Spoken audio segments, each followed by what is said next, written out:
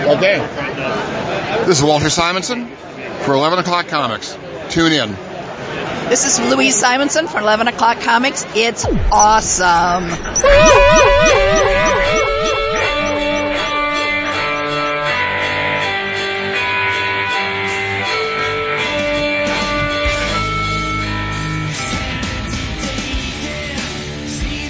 Sanity taken indeed, Mr. Hetfield.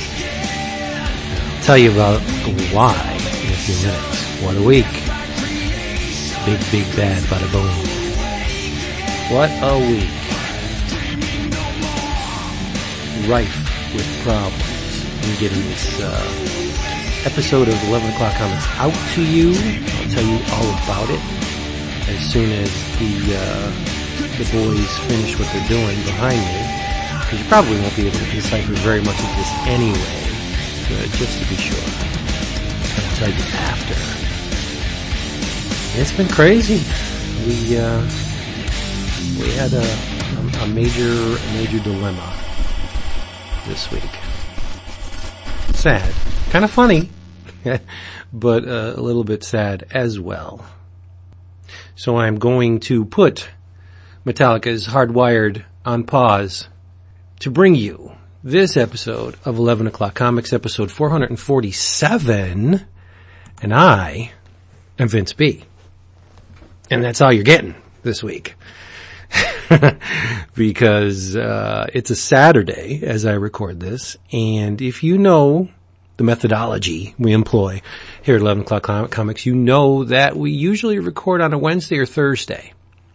Lately, it's been Thursday night, to be specific, and we did our requisite 2.5 hour plus weekly thing, and when I imported the audio file into my editor of choice, I was very surprised to see that the entire file had peaked the meter straight across, and I was like, what is this? So I zoomed in, and I was looking at the initial 5 minutes of the audio file, which unfortunately came out great.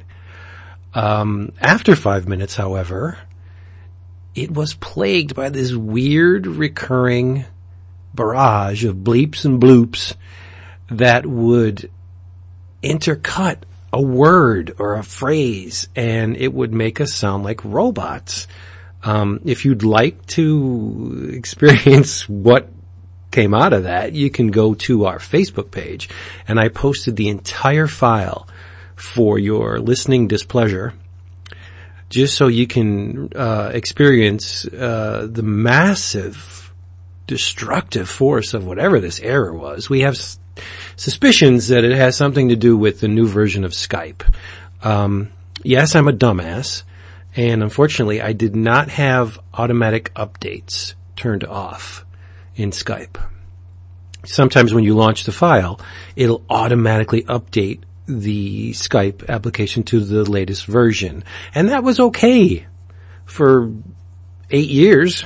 Unfortunately, this newest version of Skype is not playing well with the tool with which we use to record from Skype. So this is the result. And for you people listening to this episode just on the feed, here is what the entire 2.5 hours minus 5 minutes of last week's episode sounds like. Brace yourselves. This is funny, yes.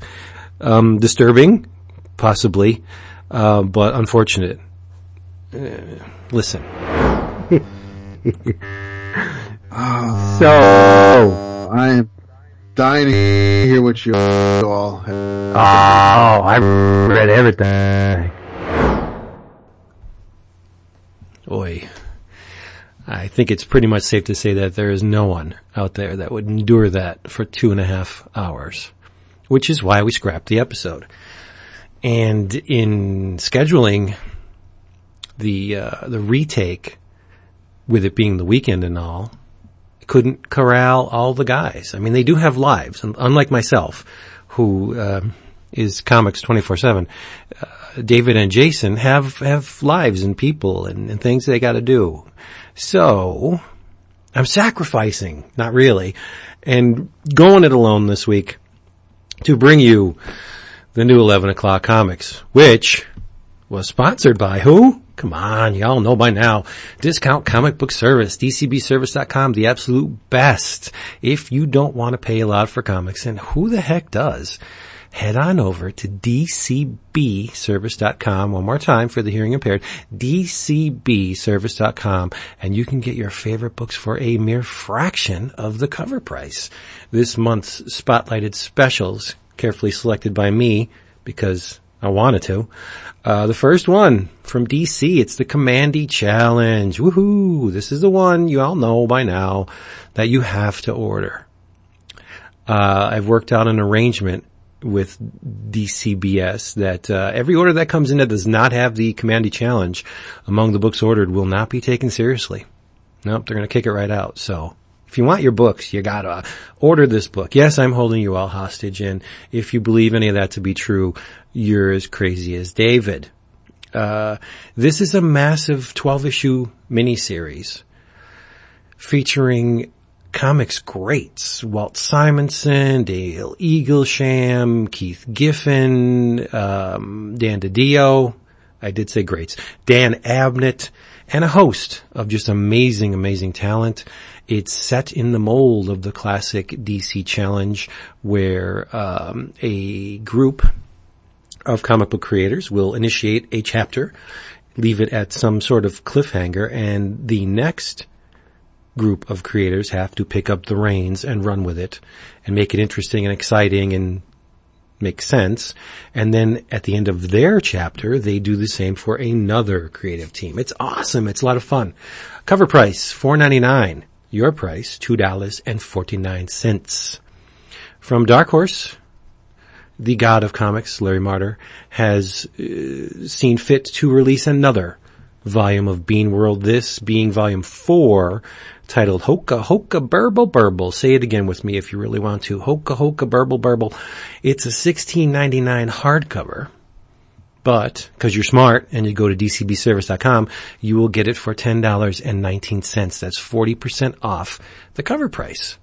Last, but certainly not least, our buddy Ryan Brownie and Charles Soule and Jordan Boyd are initiating a new series at Image, and it's called Curse Words. It's got evil wizards, bad magic, and a whole bunch of other stuff. You can get in on the ground floor of this series. Cover price is $3.99. Your price, again, because you're smart, is $1.99. DCBService.com. Do not mind late orders or order additions. Get your books all shipped up real nice and sturdy and warm and cozy directly to your home. It's the only way to go. Please get there. DCBService.com. All right. Now this is the part of the show where we usually do the drink roll call and the thank yous. As far as the drink roll call goes, I'm drinking Diet Pepsi. But you're never going to hear me do that because I usually drink when the other guys are speaking, so you don't have to listen to the glug, glug, glug of me drinking. And since the other guys aren't here this week, I'm not Mr. Rude, and you're not going to hear me drink. I'll just pause the damn thing. You didn't need to know that, but that's what I'm going to do.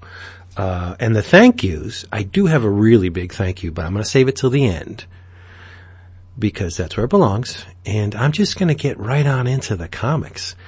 Now, before I recorded this episode, I solicited questions and or comments on Twitter. I did not want to be without topics to discuss. I do have a lot of things to talk about, but being alone, I have no one else to bounce ideas off of. And so I shot it out there on the Twitter, and I got some responses. First of all, Mr. Wade Kapanke just said, I love you guys. And we love you too, Wade, our buddy. He's always there for us. But Mr. Scott Allison Levick not only posed a question, but he did proffer me a great segue. He asked, with so many choices with what to read, do you have a plan? Or do you just grab whatever catches the eye? That's a great question. Usually I don't have a plan. It's the kind of same approach that we have here at 11 O'Clock Comics. No plan, no script, no, nothing preordained. I just open up the box, and I have this weird habit. I like to arrange my books by alternating spines. Because when you get a substantial stack of comics, if you stack them with all the spines on the same side, the topmost books will tend to roll. And that drives me absolutely crazy. So what I do is I take the first book, spine to the right. Next book, I stack on it with the spine to the left, and so on. It's crazy, and it's, I guess, obsessive compulsive, but that's what I do. Because I notice that when you got a stack of 50 to 60 books, the topmost books start to warp, and that's not good. And then if you get a book with a clay-coated cover or a sturdier stock cover that just throws the whole thing out of whack, you got to put those on the bottom. So no, there's not a plan with what to read. Usually, whenever I do get an issue of haunted horror and or weird love from Craig Yo and IDW, that will make the leap to the top of whatever stack of reading comes out of that box. You guys know me by now. I loves my horror. I loves my golden age comics, and this haunted horror is the best of like everything. It's so much of a value every month. You get 48 maybe pages on toothy, thicker stock. I mean, I've talked about this before. Clay-coated cover of heavy stock. It's just great. This issue is specifically number 24. And if you don't read this book, usually haunted horror is about ghosts and goblins and murders gone wrong and ne'er-do-wells who get the comeuppance at the end due to some nasty event or paranormal entity or stuff like that. But this issue seems to be really heavy on the kaiju, which is atypical. Not that I don't mind it at all, but it's just different for this book. And, we at 11 O'Clock Comics love our kaiju, so I had to bring this one to the table, this week. There are a number of really great stories in here, but I want to talk about 3 of them specifically. The first one is called The Thing That Grew, and it was reprinted from Harvey Comics, Witch's Tales number 27, which was published in 1954, and it is illustrated by Manny Stallman. Here we are. It's a wacky story. There's a scientist, and his name is Professor Marvel, but it's Marvelle. And he's an explorer, scientist, big brain, right? So he goes, exploring, spelunking one day, and he finds a baby dinosaur encased in ice. Yep. So what would you do if you found the same? You would bring it back to your wherever, and, if you're Professor Marvel, why, you just concoct, an elixir called the Secret of Life, and throw it all over the dinosaur. And that's what he does. He lets the dinosaur steep in this elixir overnight. But when Professor Marvelle wakes up, unfortunately, he finds his lab in a shambles. And big hole in the wall. Oh, what could have possibly happened? I got a big ass hole in my wall. Well, dumbass, the dinosaur came to life thanks to your magnificent secretive elixir that you chose not to give to humanity, but to waste on a dinosaur. And the dinosaur is now tromping around outside. He sees gigantic footsteps. He follows them. And the dinosaur keeps growing. It won't stop growing. This thing keeps getting larger and larger. And it's tromping all over the place. They call him the army because that's what you do with a giant monster. And the army comes in and bullets have no effect, of course, right? The Air Force even takes a stab at it and drops an H-bomb They just had it in the back room, so they loaded it up and they dropped the H-bomb on this dinosaur. That's not doing anything. There's a really cool, pair of panels in this story where they show a zoomed in map of the United States, and the dinosaur is almost as big as Vermont. It's just a silhouette of a dinosaur over a flat map, but the dinosaur is almost as big as Vermont. And then they have another panel where the dinosaur is bigger. No, it's bigger than New Hampshire. That's a big ass dinosaur, right?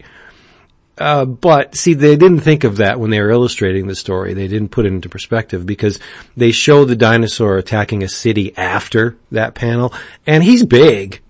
You know, he's a very big dinosaur, but he's not New Hampshire big. If something was as big as New Hampshire, you would only see a tiny fraction of it. But in this panel, you see like a large portion of the leg as it's crushing a building. It would be like a toenail, right? But, it's all in fun. So, the Air Force fails, but the dinosaur, this is the weird part of the story. The dinosaur keeps growing and growing until he gets to the size where there's a wide shot of the planet Earth, and the dinosaur, it looks like it's humping it. Like he is cradling, his body is just laying over the Earth like he's riding a beach ball. And he's so big, obviously, that he has knocked the planet Earth out of orbit. Yep. And the planet and the dinosaur are careening into the sun, and they do so and explode, and everybody dies with the dinosaur. And that's the end. Or is it? You always get this little twist O. Henry ending on these things. But this is a great little story. It's a lot of fun, obviously.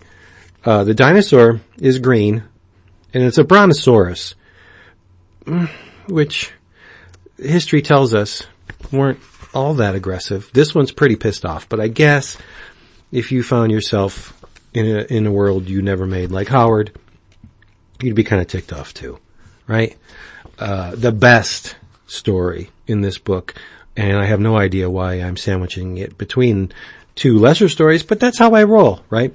It's called The Dark Abysmal, and it was published in 1953 in Fiction House's Monster No. 2, illustrated by John Belcastro, who also, aka, went by the name of Johnny Bell. I love this story. It's amazing. It's set in the Kentucky town of Gophersville, you know, and, it, opens with a group of kids, and they're in Ben Jackson's pond, having fun, you know, trespassing. That's always fun. And young Daniel is asked by his friend who's fishing. He said, "Yo, Daniel, my hook is stuck at the bottom of the pond. Can you go down there and unhook my hook?" So Daniel, being the good boy, jumps in, swims down, unhooks the hook. But when he's down there, he finds a cute little thing buried in the muck at the bottom of the pond. And if you look closely, there's something in the background. But myself did not look closely, so the shock ending was shocking to me. But had I examined the entirety of the panel, instead of being distracted by the cute little monster buried in the muck, I would have seen it. And this thing is really cute, and it takes such a shine to young Daniel. It's like his buddy, and it looks like an eggplant with Spock ears and deep inset pupilless eyes. And it has 2 arms, but the rest of it is tentacles. It's a cool design. And if you would like to see what this bad boy looks like, you can go to our Facebook page, because I will put the pages up there for your perusal. Because talking about it is one thing, but actually seeing it, wow, that's the best, right? So Daniel's walking around with this little creature, and they're buddies, right? But Mr. Jackson, in whose pond they trespassed, says, you know, that damn thing is mine because you done found it on my property and I wants it. See, Mr. Jackson is an entrepreneur type, and he thinks he could sell this thing to the circus and make like millions of dollars and, be happy. But Daniel's not having it. He's like, this is my little guy. He loves me and I'm taking care of him, but Mr. Jackson clocks the kid. Remember, this is pre-code comics, so that kind of thing was okay. He punches the kid, and the kid does like a somersault, and the creature, sorry, we won't call it a monster yet. The creature falls off him, and they're picking the kid up, and they're not looking, and a gigantic shadow is cast over the group. The creature begins to grow. I guess that's a theme of this issue of Haunted Horror. The creature begins to grow to gigantic proportions and starts to level the town of Gophersville. It is pissed. Just ransacking things. Again, the ineffectual army is called in. They do nothing. The bullets seem to go right through it. And oddly enough, the creature seems to have the ability to cast illusions. Because, there's a scene with an old model truck, and the creature takes on multiple instances behind the truck. Like there's ghost images of the creature overlaid on each other. Really nice drawing by Johnny Bell. He's got a very scratchy, moody style. A lot of cross-hatching, but it works. He employs it very well. This thing is sharp looking. And unlike any of the other stories in the issue, like this doesn't even look, it does have a very golden age feel to it, but it's, I hesitate to say more illustrative. You be the judge. Go look at the pages. So this thing grows like massively, and the army's crapping the bed. It's destroying barns and shit. And then there's a twist end as usual, but it's a happy ending, which is another atypical kind of ending for these things.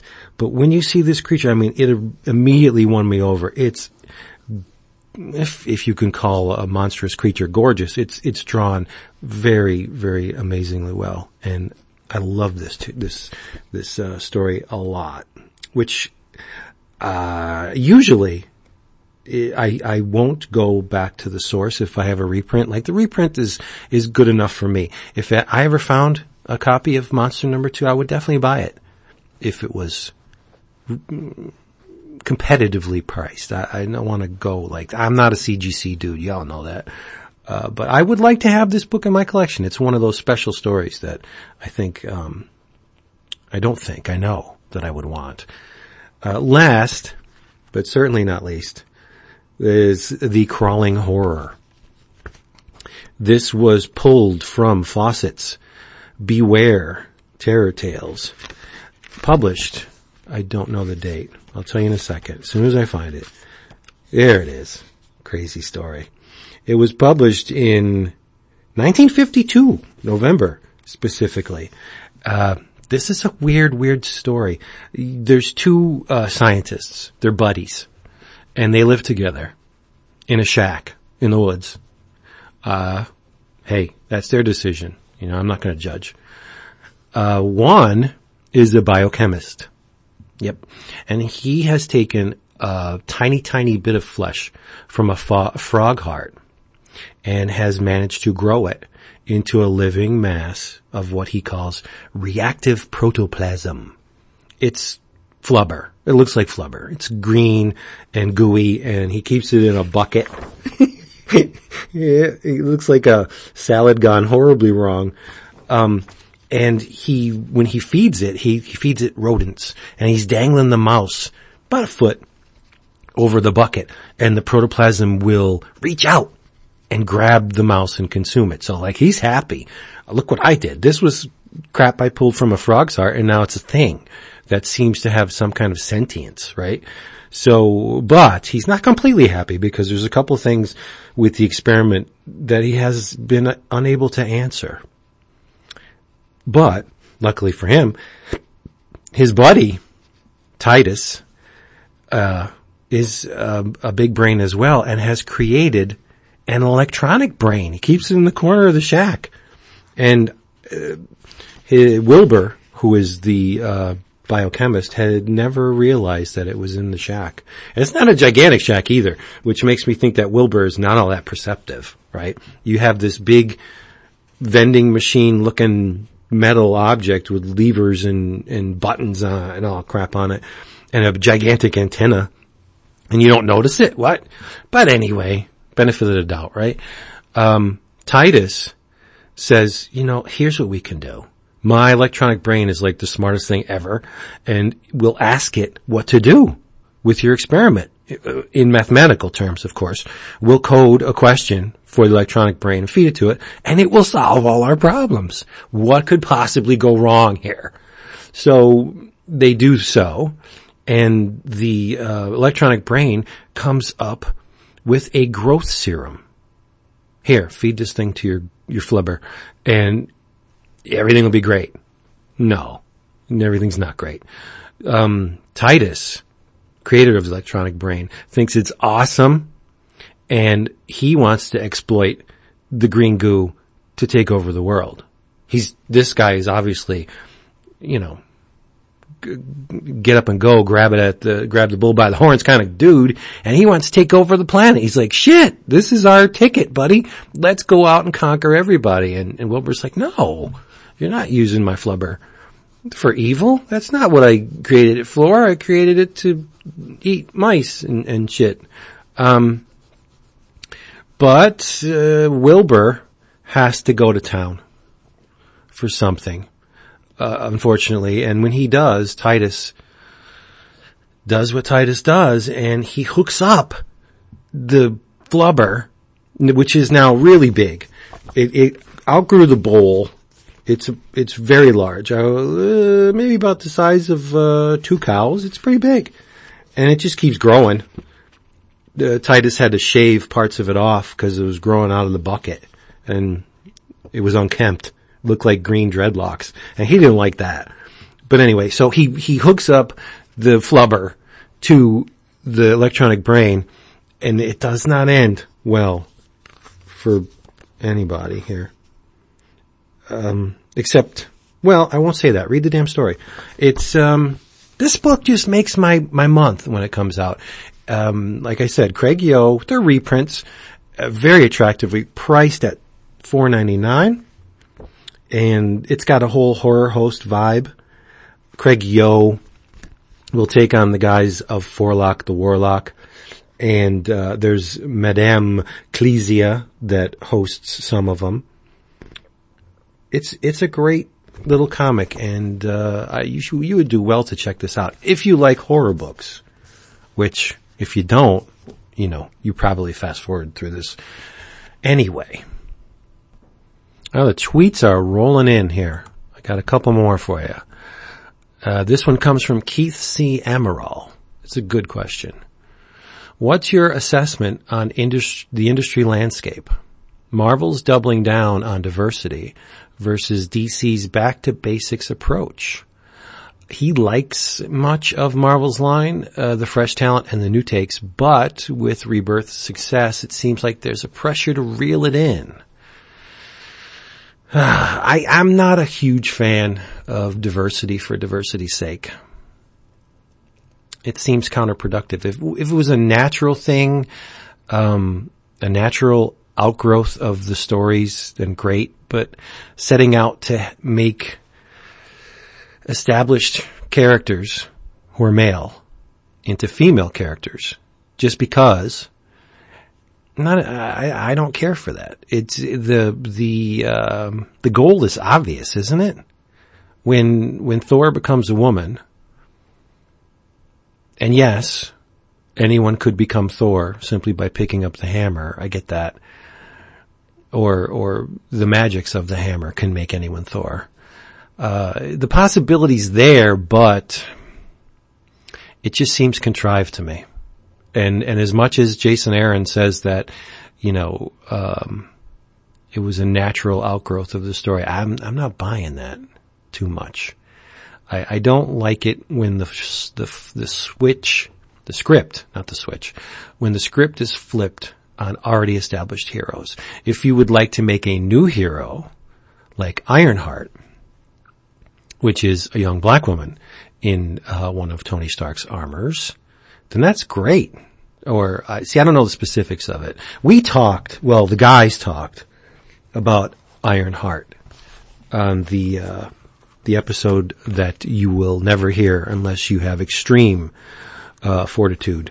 They talked about, let's see, Infamous and Invincible Iron Man, and they were getting into it. They both read the books, and they seemed to be enjoying certain aspects of it and not enjoying other things. But I guess that's cool. Where, a female Iron Man, that's great. It works. It's not super contrived as a female Thor, or see, there's that hypocritical crap coming back, where She-Hulk, I have expressed very much liking Jen as the She-Hulk, and isn't that the same thing? But it's a strange question that I have to really think about, because as soon as I answer, past opinions prove me wrong.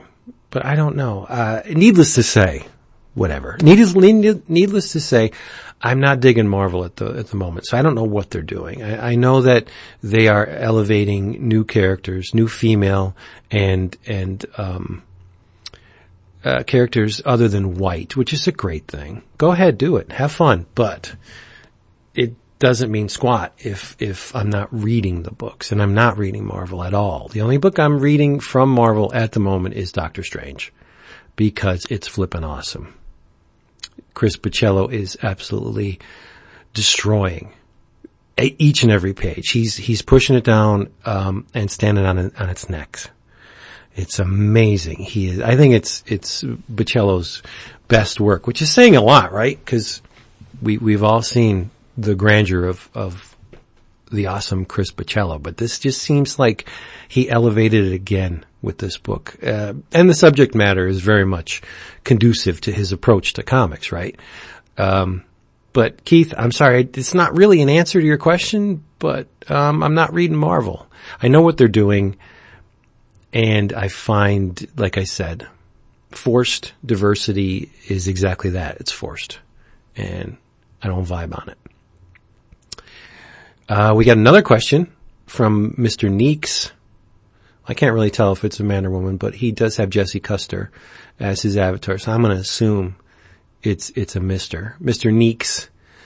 He asks, what books have you guys dropped reading in issues recently and transitioned over to trade due to reading it better that way?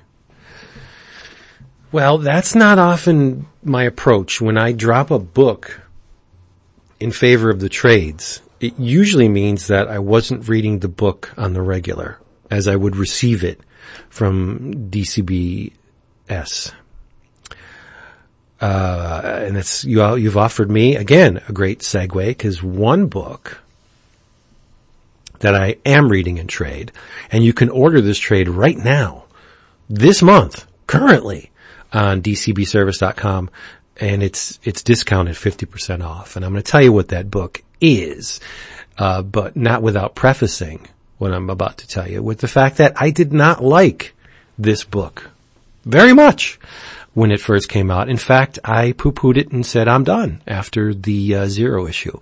And shame on me, because I have caught up on every instance of this character published at this new publisher to date, and I really enjoyed the book. So shame on me.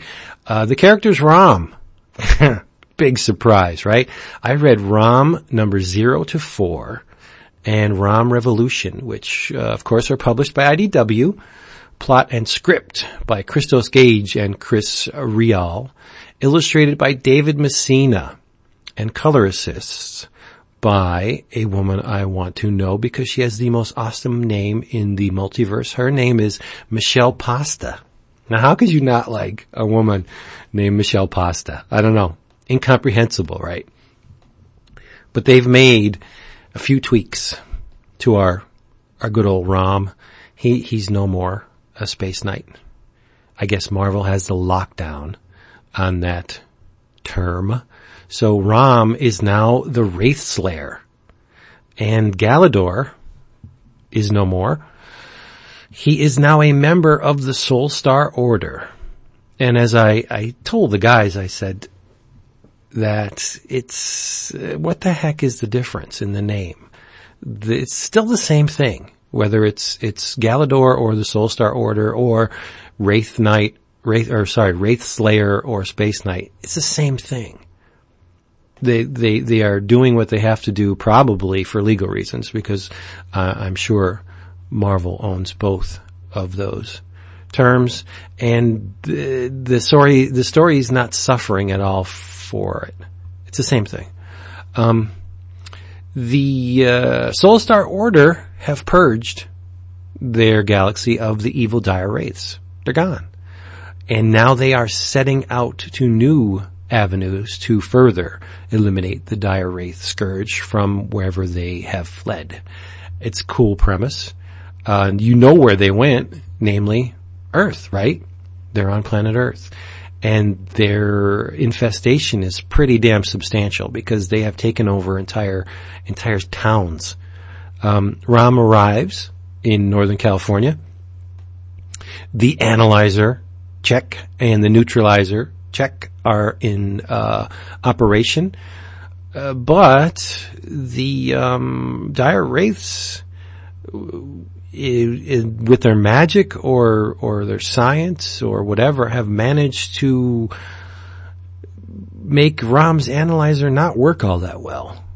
So he's at a bit of a disadvantage, but not really, because he comes into contact with a policewoman named Camilla Byers, and she is wounded in a dire wraith attack. Because of this wound, she's been infected, by the bad mojo of the dire wraiths, and it will eventually consume her, eat her right up, turn her into a dire wraith. But for the time being, because she has a little eensy-teensy bit of dire wraith coursing through her bloodstream, she is able to do what the Analyzer cannot. She can recognize the presence of humans masquerading, dire wraiths masquerading as humans. And so she's kind of leveling the playing field for now with Rom's perusal of those he has come to eliminate. There's a really cool dire wraith sorcerer named Dirge. And this guy's awesome. And David Messina and company, they've tweaked the design of the dire wraiths from what we know. The pudgy, ruddy brown, tongue piercing thingamajig dire wraiths are no more. They're more sleek, more they're thinner. They're a lot thinner. This group of dire wraiths seems to have exercised regularly, whereas the ones we know sat on the couch all day. And the color is a bit different, but again, I like the new design. It doesn't really matter. This is still, in my opinion, the guys don't feel the same way, but that's on them. This is still the same Rom we know and love. The Neutralizer has been given a serious upgrade. It's not an easy bake oven that shoots, energy like Rom's original Neutralizer. It was a box with a slit in it. And yeah, we love it because we grew up with it, but modern times are what they are, and an easy bake oven with a handle's not gonna cut it these days. So they have updated the Neutralizer, and it's really cool. It's all teched out, and it not excessively so. It's very well designed. It comes out like an X, and there's a bar in the middle that and Rom destroys the dire wraiths with it. It's pretty damn cool. As I was reading, I believe it was in the first issue, there's a group of characters that show up at the end. And initially, I was like, oh damn. Here's IDW doing what IDW does with the massive crossovers. G.I. Joe, specifically Scarlet and others appear at the end of an issue of Rom. And I thought about it for a couple minutes, and that is totally in line with Marvel's approach to Rom.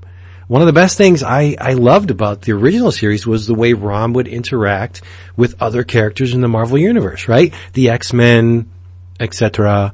And why should it be any different at IDW? Same as it ever was, right? So they mention the Transformers in Rom, and with the presence of G.I. Joe, Rom is now firmly integrated into the IDW universe as far as licensed characters goes. I'm sure Mask is going to show up. Hopefully not the Ghostbusters, but the idea of Rom interacting with the Teenage Mutant Ninja Turtles has me a little bit giddy. I gotta admit, that's a cause for rejoice, I think. Your mileage may vary. Why not mix Rom with other heroes and villains in this shared universe? It's the way it was done. It's the way it will be done now. It's fun stuff. And David Messina's art, I like it a lot. Jason called me out on it during the original recording and claimed that Messina's art was a little too clean for me. I don't dislike clean. I dislike boring. And Messina's art is not that. He's got a real nice handle on character design. And yes, everything is a bit slick, but it's not without artifice. The lines are, the thicks and thins are there. I don't want to call it manga-esque, but there is an element of that. There's a bit of exaggeration in the facial features. The eyes are not excessively big, but large. His women are very attractive, very pretty. His men are very rugged, and as it should be for something like this. If you had, say, Kevin Eastman illustrate this issue, while I'm sure it would be visually appealing to myself and fans of Kevin Eastman, I don't think it would have got the job done for the wider audience. This is what they're trying to do with this. They're trying to make Rom appeal to the big picture, which is great. I want to see a lot of people reading Rom. It's a great, great character.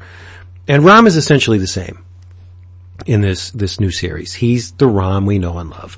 So again, not a bad thing at all. I would implore you to read Rom. Don't listen to David and Jason. They don't know what the hell they're talking about. I can say that because they can't counter me now. This is the best. Rom is pretty good stuff from IDW. Ooh, another tweet has rolled in, this time from Valerian, and they ask, longtime listener, boy, thank you, love the show, again, thank you, always wondered if you have created comic ideas, sketches, stories, etc. of your own. Yes, I have. Okay, next up, I got something great, really great. This elicited a groan from Jason in the initial stages of me talking about it. Same as it ever was, right? I prefaced my comments with the fact that I think that this character is one of the all-time greatest heroes ever. Ever! It's Tarzan. Come on. A lot of you have to agree with me. Tarzan is awesome. And this book is also that. It is published by Dark Horse. It was originally a 7-issue miniseries published by Malibu. But Dark Horse is the current resting place of all things Tarzan.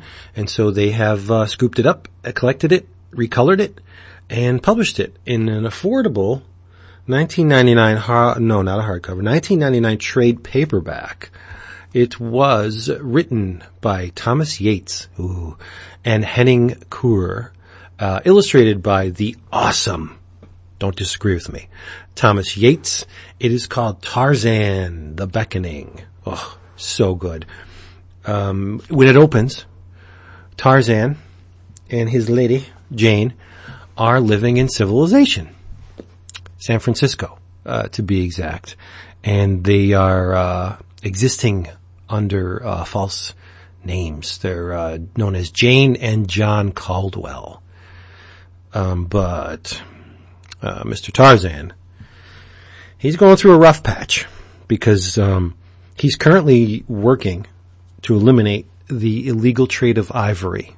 Seems to be a big thing in San Francisco.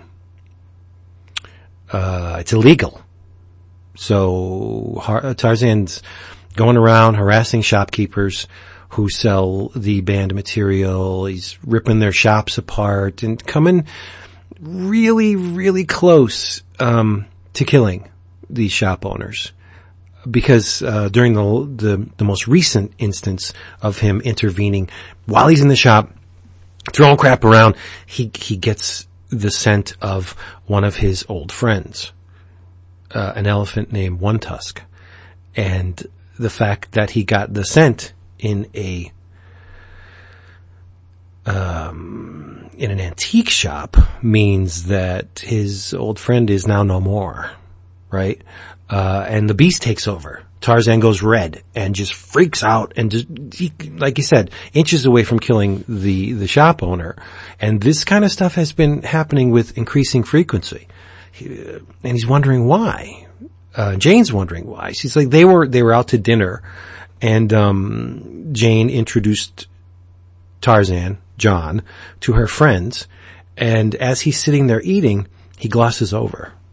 And he goes, his mind wanders and goes somewhere else, back to the days of the Kerchak tribe. Because, one of the people at the table was eating meat, and the primates that Tarzan hung with didn't eat meat on the regular. They did occasionally, and when they did do that, they would have this elaborate ritual would precede the eating of the meat, jumping around, gesturing, whooping it up, and it was a thing they needed to do to sanctify and to thank the organism that gave its life for their sustenance. It was a very, very special ritual they would reserve for certain times. And Tarzan's imagining this, of he and the apes all freaking out over this meat. And when he comes to, he's standing on the balcony of this restaurant, and he's looking in at what he had just done unknowingly, and he trashed the place, broke the window, turned the table over. People are freaking out. And Jane's like, what in the hell's going on with you, man? You're like back in the jungle. You're back in Africa. We got to figure out what's going on. Turns out, long story short, I'll save you the details to read in this trade. Tarzan's under a very, very powerful spell. Bad hoodoo on Tarzan. And it's odd because it is cast by a man in Africa named Session-Ur. This man does not leave Africa for a very specific reason. He's also known as the Spider God. Now, Tarzan didn't know that many, many, many, many decades ago when he had saved Session-Ur from becoming a lion's dinner. And because of Tarzan's actions, the man, a shaman, a wise man, a sorcerer, a god, granted Tarzan perpetual youth. Now, yes, it's a story mechanism, a narrative mechanism, but it's also a really efficient way of not having to explain why Tarzan never ages, because he is owned by the Burroughs estate, and the Burroughs estate would like to keep making money on Tarzan. So they came up with this somewhat contrived explanation of why Tarzan doesn't age. It's kind of neat, because Tarzan would save someone from attack like that, and it's also it solves two purposes. It allows future writers other than Burroughs to write Tarzan stories and keep him young and attractive and easy on the eyes, and that's what people want, right? It's the same way that Batman and Superman haven't aged all these years. Other reasons, but the same goal. So Tarzan saved this dude from attack, gave him perpetual life, and it was an ordeal that was not easy. You'll see in the book. And now he's calling Tarzan back to Africa through this spell. He's drawing him back. Why? I'm not going to tell you, because I want you to read the book.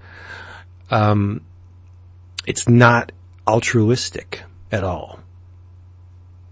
But Mr. Yates and Currer have included, and this is neat if you're not a Tarzan fan, if you're not steeped in the Tarzan mythology like myself, the major beats in the Tarzan mythology are explored in this book.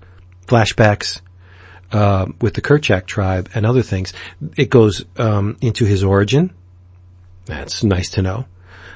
His time with the Kerchak tribe, his perpetual youth. Opar is in here. Even Atlantis is in this book. And there are wrongdoers thrown into the mix. The antagonists are many. The man who controls the ivory trade in San Francisco, a man named Foon, or Poon, but I think he wants to be called Foon. I wouldn't want to be called Poon. He wants Tarzan eliminated. So what he does is, unknown to him, he hires the son of one of Tarzan's old acquaintances, a boxer. And the son's name's Punchy, or nicknamed Punchy, in honor to his father's time in the ring. Not a great fighter, but the son continues the legacy, and he's old now. He's in his 70s, and he is experienced in nasty stuff. When someone needs to be eliminated, he knows the people to get in contact with, and all the right words and the tactics. This guy knows them. So he rounds up a bunch of mercenaries, and they follow Tarzan to Africa. And it's kind of like an Avatar scenario at one point. The tribe that gives Tarzan a bit of solace, so to speak, and cover in the Africa. They live in this giant treetop village, and there's an Apache helicopter, and they're almost ready to blow the stuffing out of this treetop village when a bunch of things intervene. It's a cool little scene, but it will make you think Avatar without the kaboom. And there's magic in here, and jungle adventure, of course. Alternate dimensions, and it's all marvelous stuff, illustrated by one of the finest craftsmen to ever bring the ape man to life, Tom Yates. We know Mr. Yates from his time on Swamp Thing and others, but he has a real knack for Tarzan. Draws a very, very handsome Tarzan, an alluring Jane too. I think Tom Yates secretly in love with Jane because the pages featuring that character are exquisite. One point, Jane also loses hold on who she is and her history.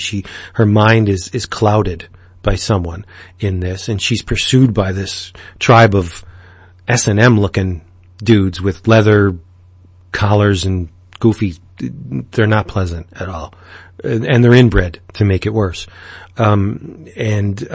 She eludes her attackers and is all sweaty and shit, and she decides, I'm going to take a bath in this pool. And that's what Jane does, right? So she, of course, disrobes. And the way that Yates draws her, it's just amazing. The lines they're elegant, and at one time, and they're also sultry, and it's just beautiful. It's kind of like a Perez thing. When Perez drew the Scarlet Witch, and you could tell he was into the character because every curl of that hair was delineated, and the shadows were perfect. And the same thing with Yates. He just lavishes very much attention on Jane, it's all good, right?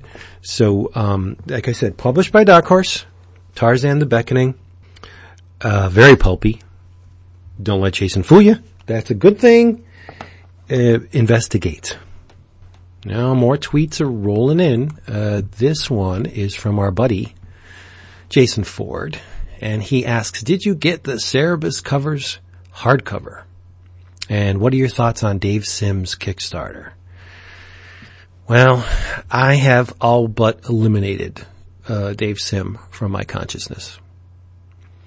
I am a fan of the majority, I guess you could say, of Cerebus, but recent developments in Mr. Sims' life and opinions, and which he vocalized online and in other places, have kind of soured me on good old Dave. I tried Glamourpuss, and I'll be honest, it was beautiful. The new stuff, the new drawings, were really well done, but I found the story, what little there was, to be mind-numbingly boring.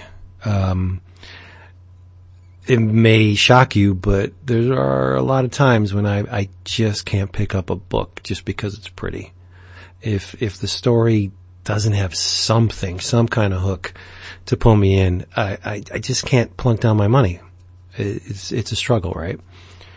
But, I'm not aware of his Kickstarter stuff. I did see the Kickstarter in order to, clean up his old work and do it digitally and all that. And I wasn't in on that because, like, I own, what I don't own in the Cerebus single issues, I have in the phone books. So I have all of Cerebus, and there was no need for me to have it digitally.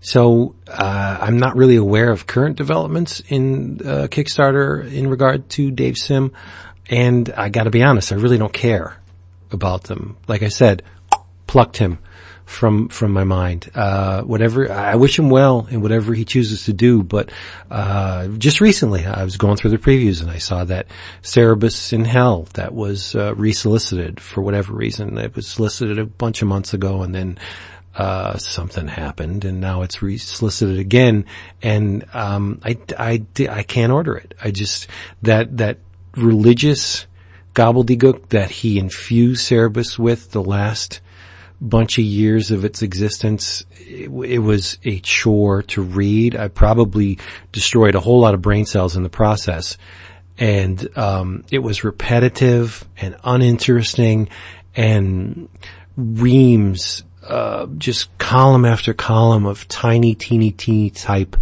saying the same thing over and over and over again. And the spot illustrations were great. He's a very accomplished illustrator. I love Dave Sim's style, but I just can't buy into the work anymore. There's too many things against it. The religion, the man's opinions, I don't care. So, I mean, I gotta be honest, right? One of his accomplishment in comics is major. A 300 issue series written and largely drawn by one man. That's something that's great. Good on you. I mean, it's fantastic. Not many people have managed to do that. Eric Larson's coming close, right? But no, no opinion at all on Dave Sim. So, other than what you just heard, I don't care all that much. So I hope I didn't give you a pat answer, but I don't care. All right, let's see what else we have here for y'all. I never got around to talking about Scooby Apocalypse number 6, which I thought was a great issue. Mainly because, well, the reason why I didn't talk about it was because David had not read it at the time I wanted to talk about it, and I'm not gonna pull one over on Mr. Price like that, but he's not here. So now I can talk about it. Scooby Apocalypse number 6 was written by the great team of Keith Giffen and J.M. DeMatteis. Art on the main story is by Howard Porter, Wellington Alves, and Scott Hanna. Color art by Hi-Fi. The backup story, which is really awesome, was illustrated by Dale Eaglesham, written by the team, and colored by Hi-Fi. This issue is called The Secret History of Velma Dinkley. Dun, dun, dun. And we are brought up to speed on what has happened to Ms. Dinkley to make her the way she currently is in the series. It turns out that she was the youngest of 5 Dinkley children, and unfortunately for her, the only female. 4 brothers, and they were not very kind to their sister Velma. She's unwanted by her father, Dale, constantly overlooked, ignored by her brothers, even though she has a genius level intelligence. She's excruciatingly awkward socially. The usual stuff, mistreated by her classmates. She doesn't fit in, of course, because she's so damn smart. Basically going through life alone. And aside from her mother, unloved, right? It's gotta take its toll on a person. She's removed from public school, shunted off to a private school for gifted children, where she manages to make, one friend. She does have a friend. A girl named Madeline.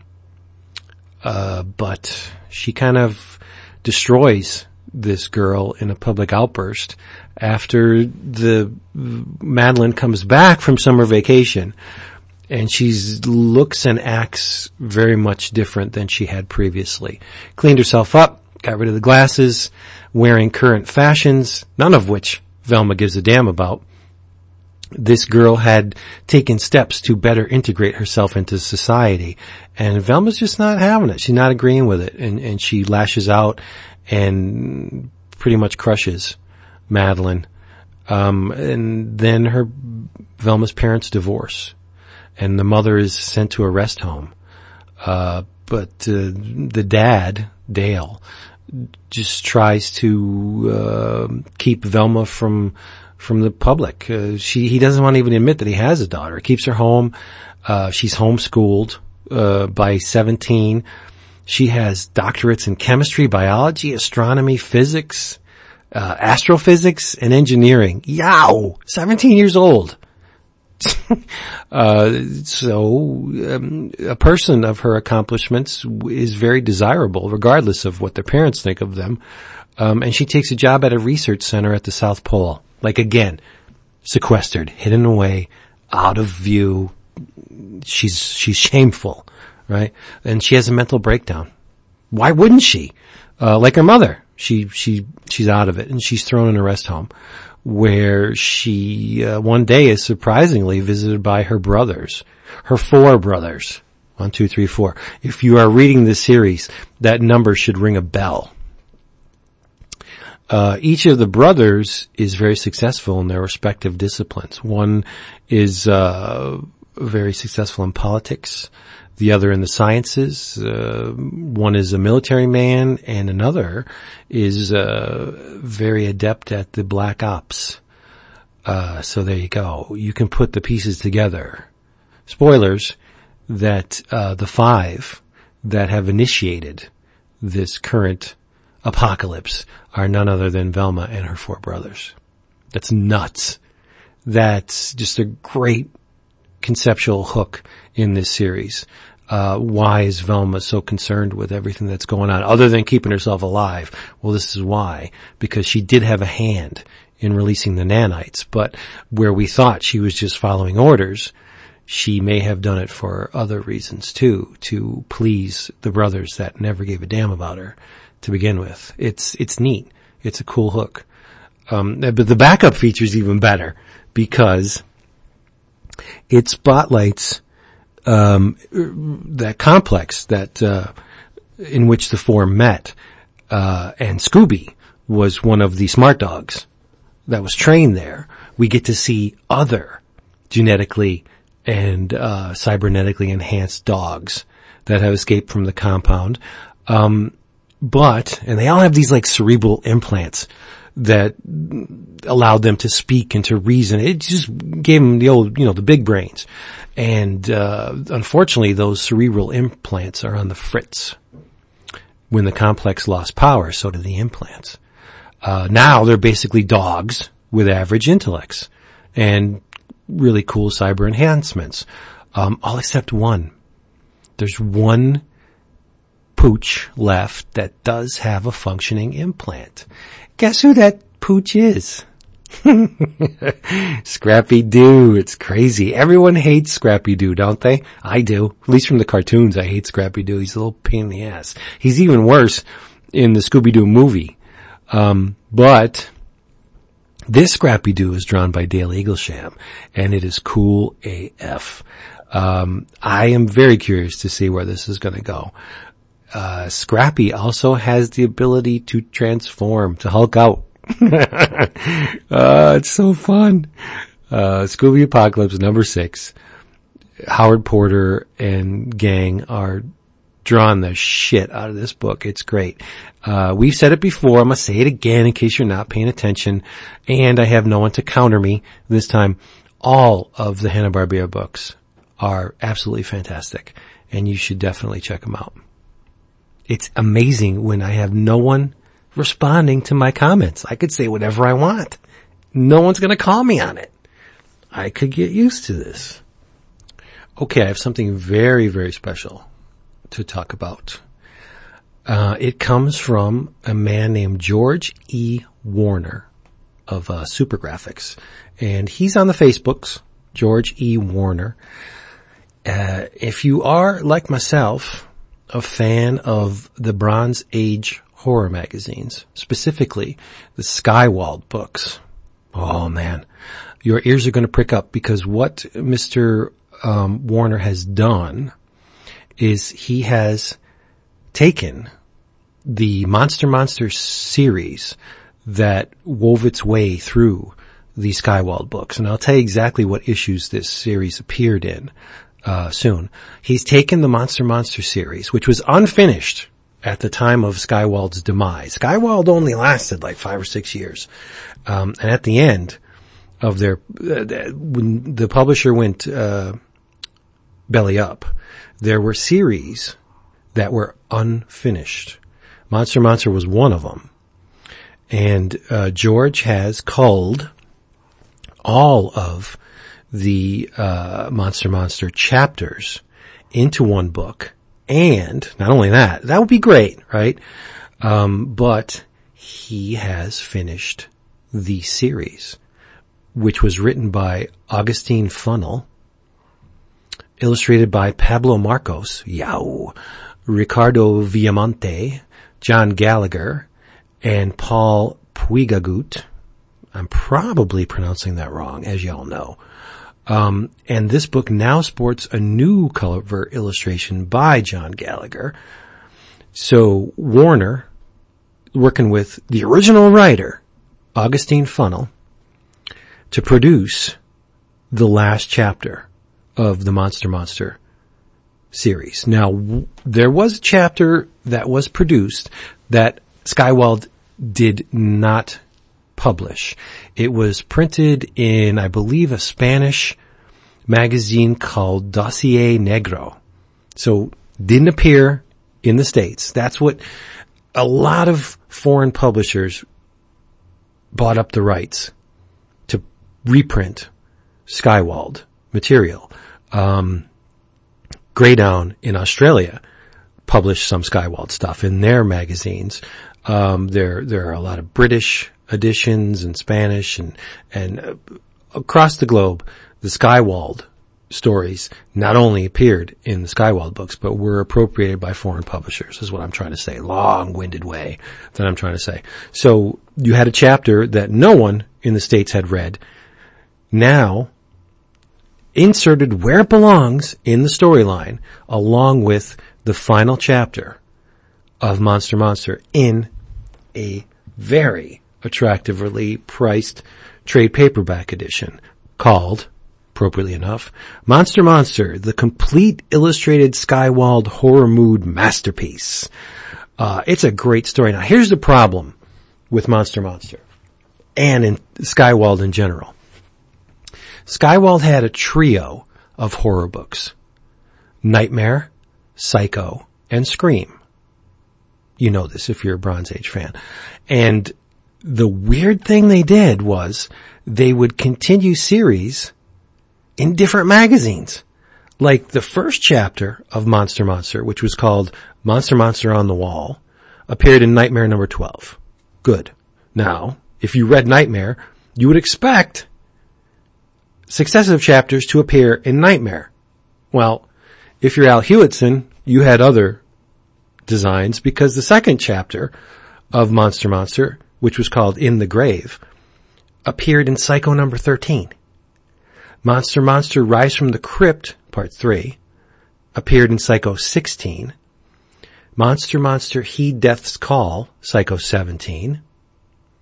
Monster, Watch Them Die, Psycho 18. Monster, and In This Land, A Monster, which was published in Psycho 19. And then Monster, Visions of Bloody Death appeared in Psycho 24. So there was a gap in between issues. It's just a weird way to approach a sequential storyline. Why would it jump from magazine to magazine? It forces you, if you wanted to know what else was going on in this Monster storyline, it forces you to buy every book Skywald published, which is not a great way to endear your readers to what you're doing, right? But the last two chapters, The Arms of Death Are Never Open and Monsters Love to Kill, are the outliers. They did not appear in any Skywald magazine, and George Warner, thankfully, and Augustine have closed the door on Monster, and now you get the whole thing in one book. You can see what happens to that poor, abused and tormented man who, unfortunately suffers from the curse of lycanthropy. Yes, when the wolf's bane blooms, he turns. And, it's a really neat storyline. If you're a fan of the Marvel Bronze Age stuff, specifically Monsters Unleashed and Jack Russell as the Werewolf by Night, Pablo Marcos's original depiction of the werewolf in this is very, very close to what was going on at Marvel. It's, in fact, there is a panel in Mr. Marcos's initial salvo. Maybe it's the second story. It's either in part 1 or part 2 that I swear I saw in an advertisement for a Marvel magazine. It's the werewolf running at you. It's very, the very foreshortened. The hand reaching out. He's running. The one leg out, the other leg behind him. I'm sure, as if you're a Marvel fan, specifically of the monster magazines, you've seen this illustration, and that is also the inspiration of that panel is also appeared in this Monster series. I would bet my life on it. They're very similar. So, but that's not all. I ordered this book directly from Mr. Warner on Facebook. It came lickety-split with a sticker and a reprint of the original Horror Mood certificate for the International Shoggoth Crusade. This is a cool little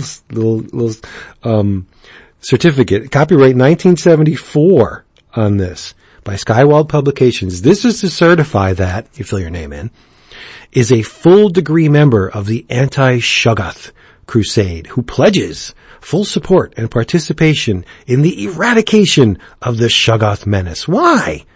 By personal action and by joining, when called upon, an expedition into the center of the earth, where Shoggoths dwell, of course, armed to the teeth with gunpowder, knives, bazookas, and other weaponry, pledging limb, sanity, of course, and life in this noblest of all human causes, in the service of all mankind. Why would you want to kill a Shoggoth? That ain't cool. But anyway, you get that certificate, and you also, well, at least I did, you also get The Human Gargoyles, which was written by the great Alan Hewitson and Richard J. Arndt, illustrated by Melo Cintron. Now this is not a complete culling of the Human Gargoyle serial, which did appear in the pages of the Skywald magazines. Like Monster, it didn't appear in the same damn magazine. Part 1 was in Psycho number 8. Part 2 appeared in Nightmare number 10. Then it jumped to Nightmare 13, 14, 15, and 19. Part 7 appeared in Psycho number 20. It's nuts. I do not understand the logic of doing it this way. Part 8 was in Nightmare number 20, and Part 9, the final part, was in Nightmare number 23, which was, if you remember, the winter special. But this is a pretty unique endeavor because Milo Cintron has redrawn certain pages and panels from the original, and I compared the two side by side. The redrawn panels look much better. Now, the original wasn't anything to scoff at. It was very nicely illustrated, but these new panels are amazing. And what they also have done is, like the Monster serial, the Human Gargoyles was never finished at the time of Skywald's demise. And now you can find out what happens. So, if you are so inclined, fan of the Skywald, fan of Bronze Age horror, look George E. Warner up on the Facebooks and have him, and tell him, hey, yo, I heard about this thing on 11 O'Clock Comics. I want one. I want a copy. All told, I believe it cost me $16 for both trades and the certificate and the sticker with shipping. That's nuts. That's crazy. Wait until you see the cover. The new cover by John Gallagher is amazing. There's one part in the story. I'm not spoiling much because it happens at the end of the first chapter. There's one point in the story where the man cursed by the taint of the werewolf, in werewolf form, tries to kill himself, puts a gun to his head, boom, blows his brains out, or so he thinks. He didn't use a silver bullet. And the slug becomes lodged in his brain. So not only is he a werewolf, he's a nutty werewolf. He's a nutty human, but he's an even nuttier werewolf because the thing is embedded in his brain and it's causing problems, and he's going, and there's much other conflict in there. It's just a neat storyline. Get it. It's fantastic. If you are a Skywald neophyte and want to know more about the great publishing house of Skywald and do not want to invest in a shit ton of money for Alan Hewitson's great book, The Complete Illustrated History of the Skywald Horror Mood. It is a fantastic book. It's on my shelf. Yay for me, right? But it's really expensive to procure because it's out of print. You can get it Amazon used, but it's going to cost you. And this Google Books thing, I didn't know. I just found out in researching what I'm telling you that the Complete Illustrated History of the Skywald Horror Mood is available for you to read on Google Books. The whole book is here. It's crazy. I will, of course, include the link to this book in the Facebook notes so y'all can play along and learn. This is a very important part of Bronze Age history. Skywald, they may not have garnered the numbers that Warren did, or Marvel, but their books are fantastic, and Alan Hewitson was one of the absolute best writers, and you should really inform yourself. Like eerie and creepy, Skywald had their fair share of recurring characters. In Psycho, they had the Heap.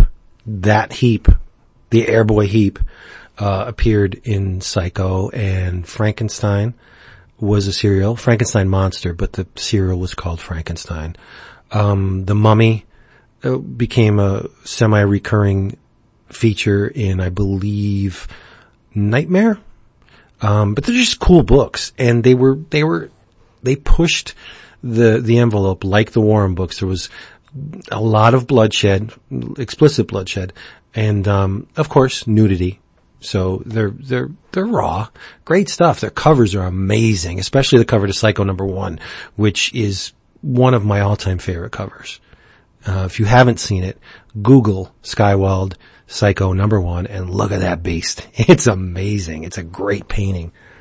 I'm going to torment you guys a little bit and tell you all of the stuff we talked about in the failed attempt to record this episode. Jason went bonkers, as well he should, on the Deadly Hands of Kung Fu Omnibus, Volume 1, and the Master of Kung Fu Omnibuy. We talked about Thanos #1, which I thought was amazing. The other guy's mileage varied. But Lemire is killing it at the moment. You should get Thanos #1. Like I said, Infamous and Invincible Iron Man. David and I went all cookie eye on Batman #11. We loved it. There was some talk about the Doctor Strange movie, which I have not seen yet. David and Jason were kooky for it. Not a single disparaging remark in the 15 or so minutes they talked about it, which you'll never hear. Sorry. David talked about Mother Panic #1, and Jason regaled us with his opinions on Kirkman and, as I said, as Outcast. Not only the comic, but the TV series as well. So that's a whole lot of something that you'll never hear, unfortunately. If you have the fortitude to listen to that crap that I put up on the Facebook page, then you may come away with some of it, but not a whole lot. Again, I gotta apologize for that. I don't know. It's just a weird, strange glitch that we have to iron out. And, until then, hopefully the means I, employed to eradicate the problem works. We haven't tested it yet, but, you will be kept up to snuff on that if you go to our Facebook page. We have an 11 o'clock Comics Facebook page. Of course, we talk about it a lot. That's because it's hopping. There's a lot of stuff going on. The 11 o'clock Comics gift exchange is almost at the end. You're right down to the wire. If you want to get in on this thing, it may be too late. I don't know, but I'm sure you could plead your case if you really, really want to get in there and ask Stephen to grant you immunity from your misdeeds and participate. That said, I guess it's time to bring this bad boy home. You're probably tired of listening to me by now, which is, I gotta sympathize with you. It's a different atmosphere when all three of us are not here. The camaraderie is unfortunately not there, but it will be next week, hopefully. Cross your fingers. All of them, even your toes. But I believe that you should save money on comics. Yep. And there's only one place to do it. Discount Comic Book Service, DCBService.com. Remember, the Commandy Challenge #1 will cost you $2.49. That's 50% off. Bean World hardcover volume 4, Hoka Hoka Burble Burble, $10.19. Ryan Brownie and Charles Sewell and Jordan Boyd's Curse Words #1 from Image, $1.99. And the addendum that I alluded to while I was talking about ROM. ROM Volume 1 is specially discounted this month. You can get it for $9.99. It collects issues 0 to 4 and ROM Revolution. Do the math.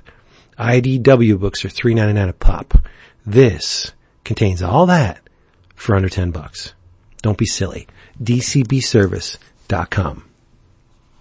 In your travels, I get to talk about whatever I damn well please talk about, and I am imploring you to read Zombie Tramp. I love it so much. Dan Mendoza's Zombie Tramp just came out in a really nice, slick hardcover from Action Labs Danger Zone. It collects the first year of Zombie Tramp, 12 issues. I really love this book. It's dirty. It's violent. Written by Dan Mendoza and Jason Martin. Artwork by, Tim Chu with Dennis Budd, Anna Lencioni, Winston Young, Victoria Harris. Colors by Jason Martin. Dave Dwanch. Woohoo! We know him on letters with Jason Martin and Adam Wollett. The titular character, I did that on purpose, is now in possession of the Necronomicon. And she can cloud. She's hip on the magics of the Necronomicon, and she can cloud minds. She can make you think what you're seeing is not a zombie, scantily clothed zombie. What you're seeing is a scantily clothed normal woman. So that's how she gets to jump on people, and it gets her out of a lot of nasty situations. One of which involves an Elvis impersonating zombie with guts that hang out of his belly, and is very repulsive to look at. If you are a fan of Vamp Blade, the first appearance of Vamp Blade turns up later on in this run, towards the end, and you get to see that. But just go get this book. It's really inexpensively priced. It's I don't have my glasses on, but it's collects the first full year of the wildly popular ongoing series in one deluxe volume for $24.95. That's the price of a standard Marvel hardcover. You get 12 issues in this thing, and it has a spot varnish on the front, beautifully designed. It's a great little book.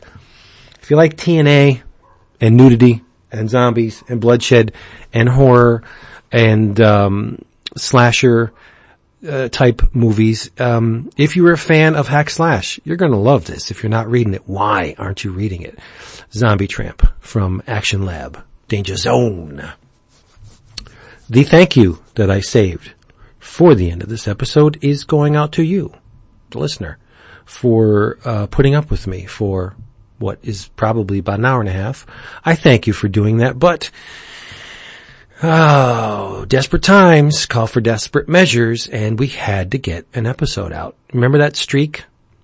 447 uninterrupted weeks of what I like to call entertainment. You may call it something else, but we've been doing this for a long time without a break, and I wanted to continue the streak. There is nothing I won't do to keep that running, as you have heard this episode. It's in my mind, it is one of the most important things that I do. I don't consider many things sacred, but this show is one of them. And I will do my damnedest to get it out to you every single week, without fail. So, thank you, the listener, for putting up with me. Thank DCBService.com for sponsoring this mess. And as always, this is so sad. Do I want to do this? Yeah, all right. I'll do it. As always, say goodnight, David. Did you hear him? He did it. It was just really, really low.